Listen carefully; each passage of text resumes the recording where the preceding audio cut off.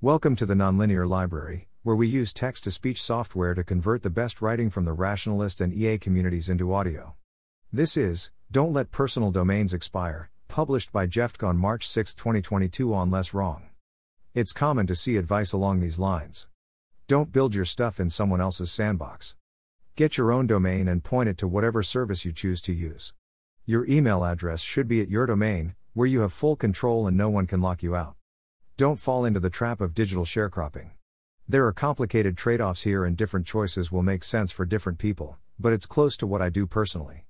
My writing and projects are hosted on my own domain, and my email is jeff@jefftk.com.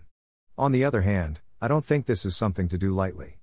Say you register u.example and start going by u@u.example. A few years later you decide this is too much hassle, switch to using u@fastmail.com or u@gmail.com, and let u.example expire. Someone else can register it, send email legitimately as u@u.example, and Angular gets compromised. If there is anywhere you forgot to remove your former email from your profile, now you are open to being impersonated.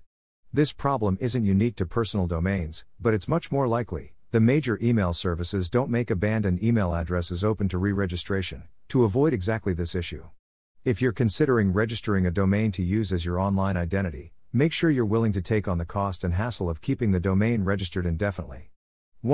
I do cross-post to Facebook, Less Wrong, and occasionally other places. I also rely on them to host discussions on my posts, though I attempt to archive those discussions back on my site. Thanks for listening.